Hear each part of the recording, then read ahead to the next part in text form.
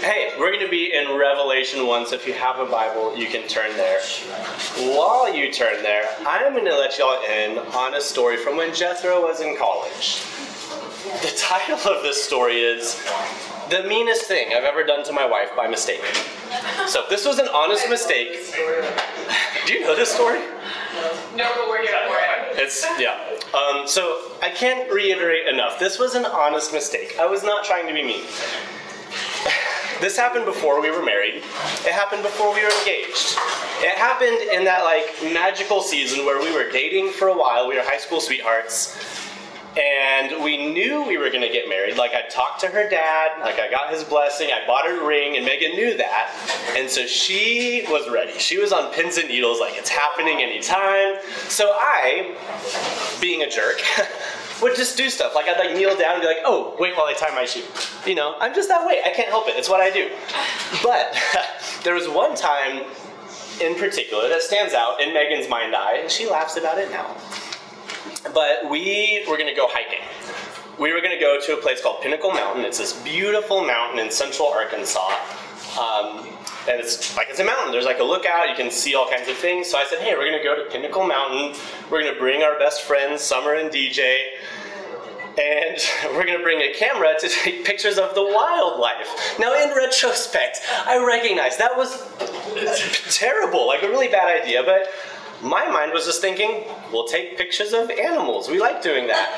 I had the actual engagement planned out for a couple weeks later. It was not meant to be a fake out. I did this in all honesty, in error. So we start hiking. It's a good, rigorous little hike. And Megan, of course, is dressed up really nice.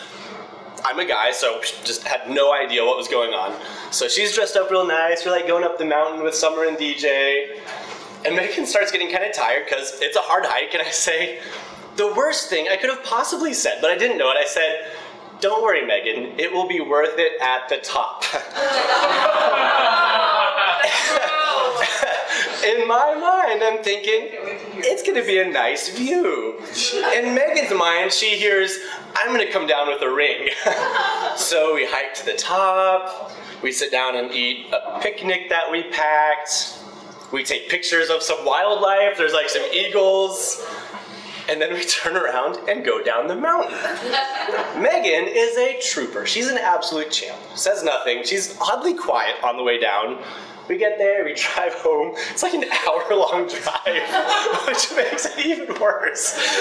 And we get there, and I drop her off at her dorm, and she breaks down in tears. Aww. Yeah, you can all say, aww. So, jerk Jethro. Meanest thing I've ever done. Now, it had a happy ending. We got engaged a couple of weeks later. So why am I telling you this story? Number one, guys, he who has ears, let him hear. That's a very special and tender time in your relationship, so don't be a dummy. Don't be like me. But secondly, I want to focus on what I said. It will be worth it. All right? Obviously, Megan said no, it wasn't. But this is a question, is it worth it? John, the apostle, he wrote Revelation. His original audience would have been asking that question. What about something bigger, right? These people are being persecuted for loving Jesus. They're losing friends and family. They're being disowned. They're losing their jobs. They're, just being made fun of. And they're sitting there going, is it worth it? Should I keep following Jesus, or should I cave into the pressures of the culture? Should I go to these pagan parties? Should I worship Caesar? Should I just compromise? Is following Jesus worth the time and the effort and the heartache? And here we are, almost 2,000 years later, and we're asking the same question. Maybe it looks different. Maybe there's no one telling us to burn incense to Caesar. But I don't know. Has that question, you don't have to shake your head yes or no or answer out loud, but has that question ever crossed your mind? Say, man, it kind of seems like I'm missing out on stuff. Man, it's hard work to go to church regularly. It's hard work to pray. It's hard work to say no to sin. It's hard work to share the gospel with my friends when they make fun of me. It's hard work to say no. Is it worth it? And so the Lord gives us something kind of beautiful in Revelation. He could just have 2 sentences and say, hey guys, listen up. It's worth it, I promise. He could do that, but he does something kind of different. So John opens up Revelation and he just kind of says, hey, it's me, John. I'm on this island. Jesus showed up to me. Here's what I saw. Greetings, guys. He's talking to the 7 churches. And remember, 7 was a number of completion, perfection. So it's not just these early churches in Asia Minor. This is a message for all of God's people everywhere. So he gets all that kind of introductory stuff. And then what does he do next? He paints this incredible vision of the exalted, resurrected Jesus. So instead of saying, hey guys, I promise it's worth it, he says, look at our Savior. Look at how wonderful and majestic and beautiful our Savior is. Look at the King of Kings. Keep your eyes on him, and I promise you, it's going to be worth it. So that's what this is doing. That's why John kind of just starts out his whole book saying, look at our Savior. I promise it's worth it. Hang in there. If you're a note-taking kind of person, I'm going to give you my outline. All right. There's 3 things I want to say about Jesus tonight. They're pretty simple, but I think they are profound. Number 1, Jesus is God. Number 2, Jesus is glorious. And then number 3, Jesus is with us. All right, that's it. That's what we get from Revelation 1. Jesus is God. Jesus is glorious. Jesus is with us. So we'll just go ahead and read chapter 1. Here's what I want from you guys. This isn't homework. If you don't do it, we're not going to kick you out.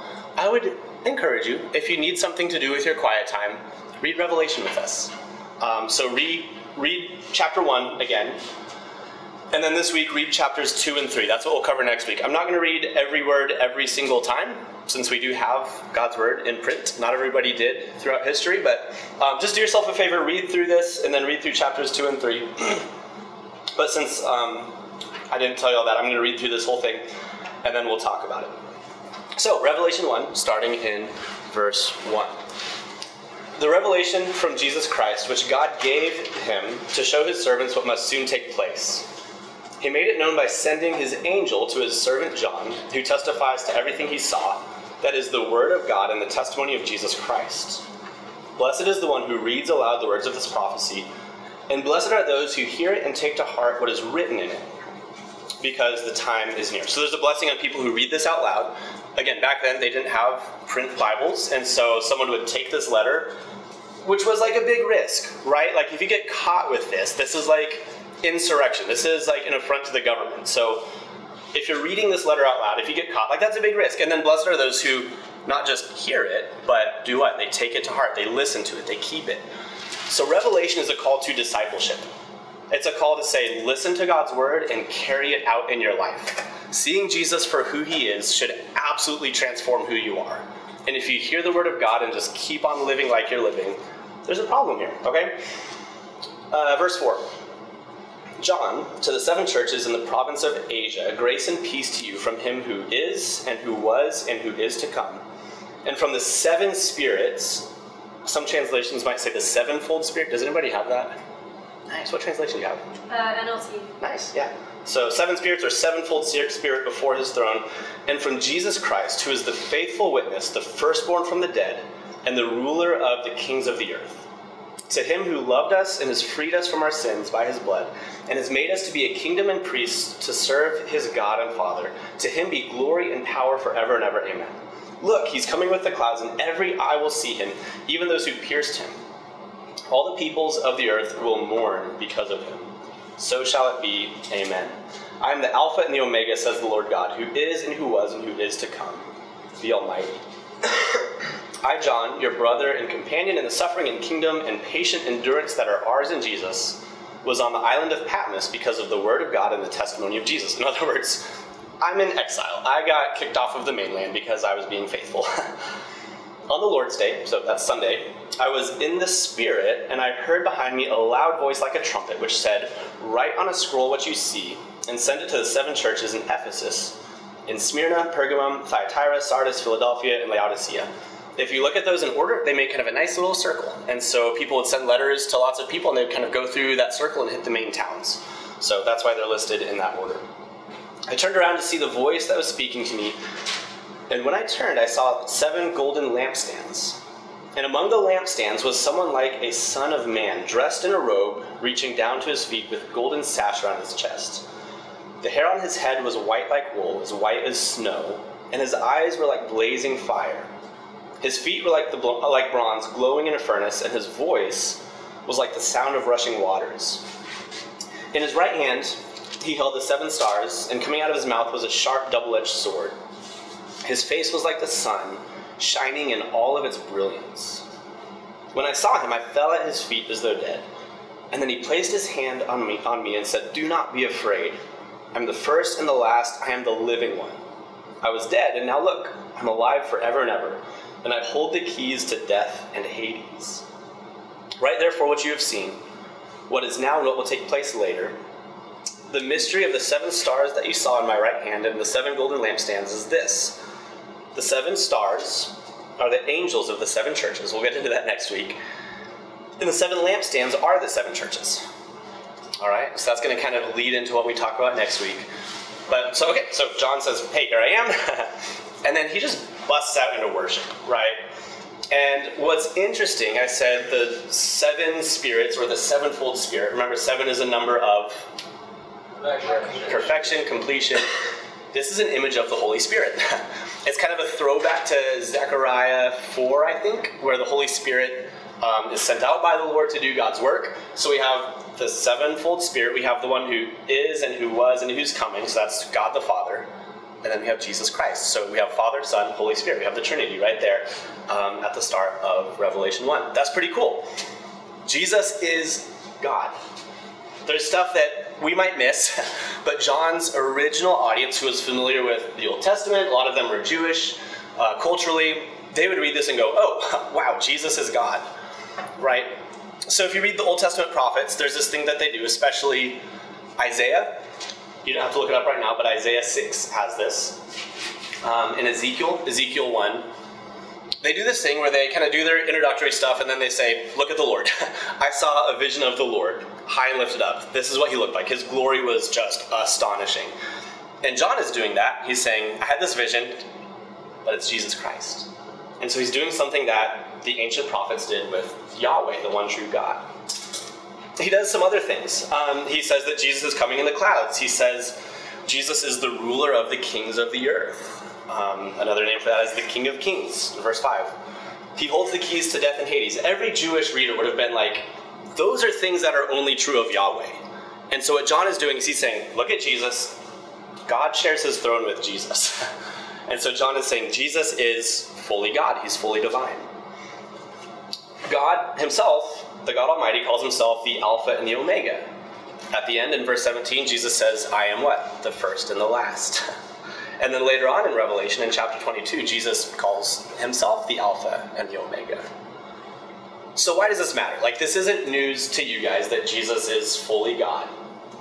Probably. You signed it in your Camp Thurman statement. This might have been kind of shocking to some ancient readers. That was kind of news that this Jesus guy rose from the dead. But why does it matter? Why does it matter that Jesus is the one, that Jesus is God, and he shows up? Well, Jesus is our Savior, right? And you can't be a perfect Savior unless you're a perfect God, right? And so Jesus says, look, I've freed you from your sins. Only God can do that, right? Jesus says, I'm the resurrected one. You don't have to be afraid. I have conquered death. No human can conquer death. And so people can do great things. We have people in history who are teachers and prophets. They were wise. They told great stories. They were great men. But these people cannot solve our deepest issues, right? We have medical advances, right? Like, people can heal you of some diseases, not all of them. That was me in 5th grade. I got super sick, and through medical technology, the Lord saved my life. Like, really did. But medical people can't stop you from dying, right? Like, I'm still going to die someday. But Jesus says, look, I've conquered death and Hades. I have overthrown death, right? People can entertain us. You can read good books or watch good movies. Praise God. Like, that's great. I'm not against movies or books. I'm against, like, a lot of cinema's movie opinions. But that's, like, a separate thing. No, stop. Lion King is a great movie, okay? All right, so people can entertain us. But people can't fill our heart's deepest longings and desires. All right, Augustine, an ancient Christian thinker, is praying to God, and he says, you have made us for yourself, and our hearts are restless until they rest in you. Right? So why does it matter that Jesus is God? Well, because only God can satisfy our deepest longings. Only God can satisfy our eternal problems. Only God is our source of comfort and hope. So Jesus is God. That's point number one. Number two, Jesus is glorious. And by that I mean Jesus is supremely worthy of worship. Jesus is worthy of worship. And we see that just throughout this text, right? John, I think in verse 6, even just says, hey, to him be the glory. Praise Jesus. Why? What has Jesus done? Jesus is called the faithful witness. What does that mean? I don't hear people call Jesus the faithful witness all that much. Why would John call him that? Anybody know?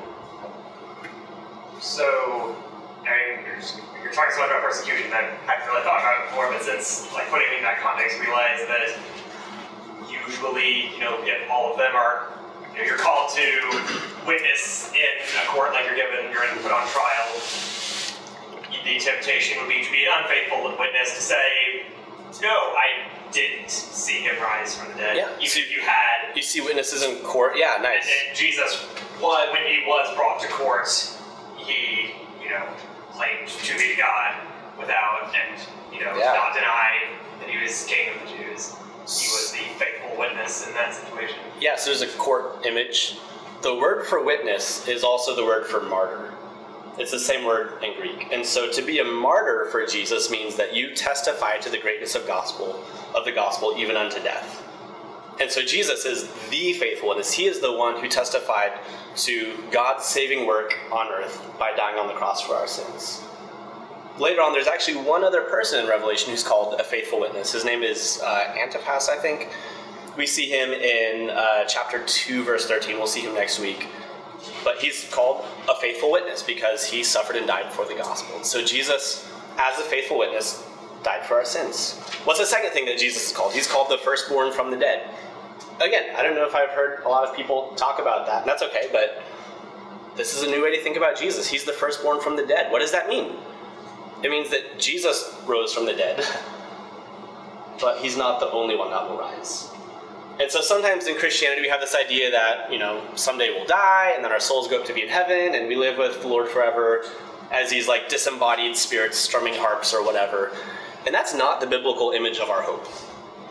Biblically, if you read 1 Corinthians 15, if you read 1 Thessalonians 4, starting in verse 13, if you read Revelation, you're going to find out that the hope that we have is that our physical bodies will be resurrected.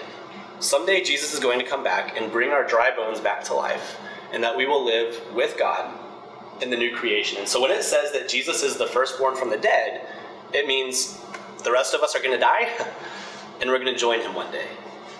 That's kind of cool. Jesus is called the ruler of the kings of the earth. Again, just think about their situation. They're being persecuted.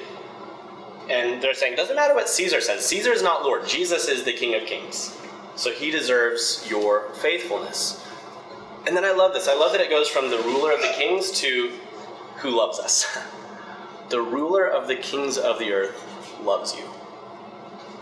That's astonishing. Like, that is so beautiful. He loves you and he forgave your sins? No, what does it say? He freed us from our sins. So, yes, if you belong to Jesus, your sins are fully forgiven. Your sins are cleansed, you've been redeemed. But Revelation says you've been freed from your sins. And anyone who's been caught in a cycle of just perpetual sin knows that sin can feel like slavery. You wake up and you know what you're not supposed to do, and you do it anyway. You wake up and you know what you're supposed to do, and you don't do it. Because sin can just feel like a tyrant. And so the good news here is that, yes, your sins are fully forgiven. Like, if you are in Christ, Romans 8:1, there is no condemnation for you. But also, if you're in Christ, you're called to walk in a new way of life, and you have the freedom and the power to do that because Christ has set you free from that. That's pretty beautiful. And then he made us a kingdom and priests to serve God. We'll see that more as Revelation unfolds. So, why is Jesus worthy of worship? Because of his amazing acts of love towards us. Why else? Towards the end, we see this just majestic vision of Christ exalted. And there's lots of figurative language. It's one of those things that's kind of like a joke or a poem. Like, if you explain it too much, it like kind of ruins it. So I can talk through some of these things. But like the point of Revelation 1, starting in verse 12 all the way down, is you're supposed to read that. And yes, you're supposed to learn something in your brain. But there's parts of the Bible that you're supposed to read and just feel in your gut. There's parts of the Bible that are supposed to hit you on just an imaginative register. And so you read this and your heart and your eyes should just turn to Jesus in all of his magnitude and glory. And just be astonished by his beauty. That's good for your soul.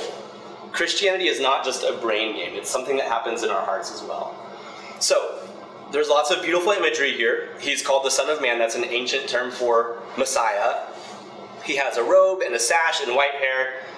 Just pictures of wisdom and dignity and honor. Like, this guy deserves the highest honors.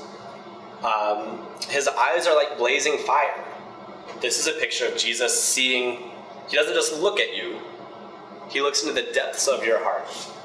And if you have any brokenness or darkness in your heart, which we all do, that's a little bit terrifying. And that's okay. We're supposed to feel that. And so Jesus looks into every corner, every recess of our dark and twisted hearts. And he loves us the same. But number two, his eyes are like fire. What does fire do? It purifies. And so Jesus looks into the depths of our soul and says, I'm going to make that new. I'm going to fix that up. I'm going to redeem that. I'm going to clean up that mess and create someone as a new creation who walks with me and honors me. His voice is like a rushing water. It's power. It's majesty. His feet are like glowing bronze, something like that. There's actually kind of an illusion that kind of throws back to Daniel, where this ancient king sees this vision, and it's this statue, and it's got gold and silver, but its feet are made out of clay and iron. And this big old rock that represents the kingdom of God comes and just crashes into that statue's feet, and the statue just crumbles. And so the statue represents all the kingdoms of the earth, and the vision is saying, every earthly kingdom is going down. It's done. The kingdom of God is eternal. That's the thing that you invest all of your time and your hope and your energy in. Every other kingdom will crumble. Well, Jesus' feet are not stone or clay or iron. They're solid bronze. And so Jesus is pictured standing steadfast, unmovable. This is the one to put your hope in. He's got a sword coming out of his mouth, which is kind of an intense picture, but think about what swords do. They cut through things. This is an image of justice. It's an image of truth. And then his face shines like the sun. This guy's just glowing, right? It just shows glory and majesty. And so you think, what would you do if you were confronted by this image of Christ? We love this idea of like, oh yeah, Jesus is my best friend, but John gets knocked on his butt, right? John goes down and he falls down in worship, which is honestly the only appropriate response when you see Jesus for who he is. Jesus should knock us off of our feet, right? Whenever you are confronted by the resurrected Christ, it changes you. And so the point of this whole section is not to analyze and not go, I think the historical context. No, the point of this is to look at Jesus and say, wow, that guy is worthy of worship. So Jesus is God. Jesus is glorious. But the thing that's so amazing is Jesus is not a God who's out there somewhere, right? The Greeks believed in this mountain called Olympus, and the gods just kind of hung out up there and did whatever they wanted, and sometimes showed up and did a bunch of dumb stuff, right? Jesus is God taking on flesh. Jesus is God coming down, taking our sins on himself. Jesus is God fully forgiving us and reconciling us with his Father so that we can have new life. And so when you think about this incredible picture of Jesus and think, he's with us, right? It says, I turned and I saw someone looking like a son of man, and he was walking where? Or he was standing where?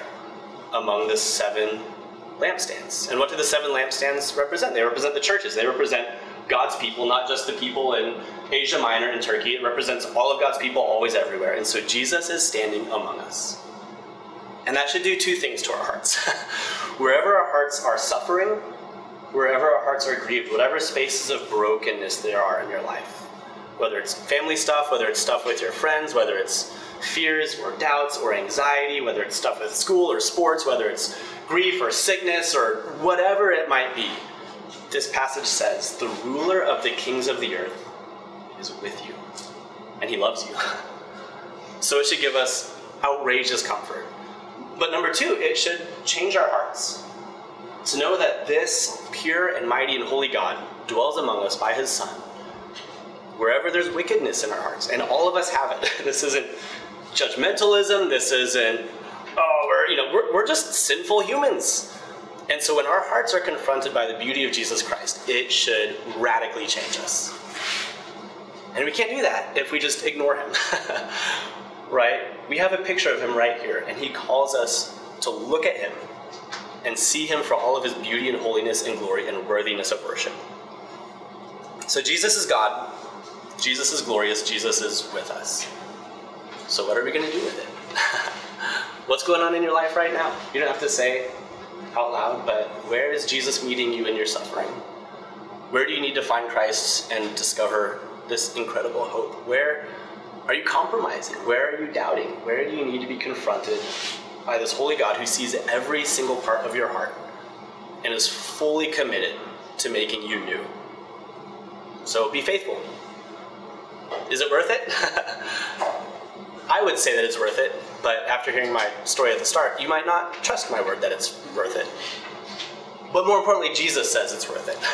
John says it's worth it. Jesus says, I'm here. Look at me. Be faithful. Keep your eyes on Christ. All right? That's what we're going to do this semester. That sets the tone for everything else that happens in Revelation.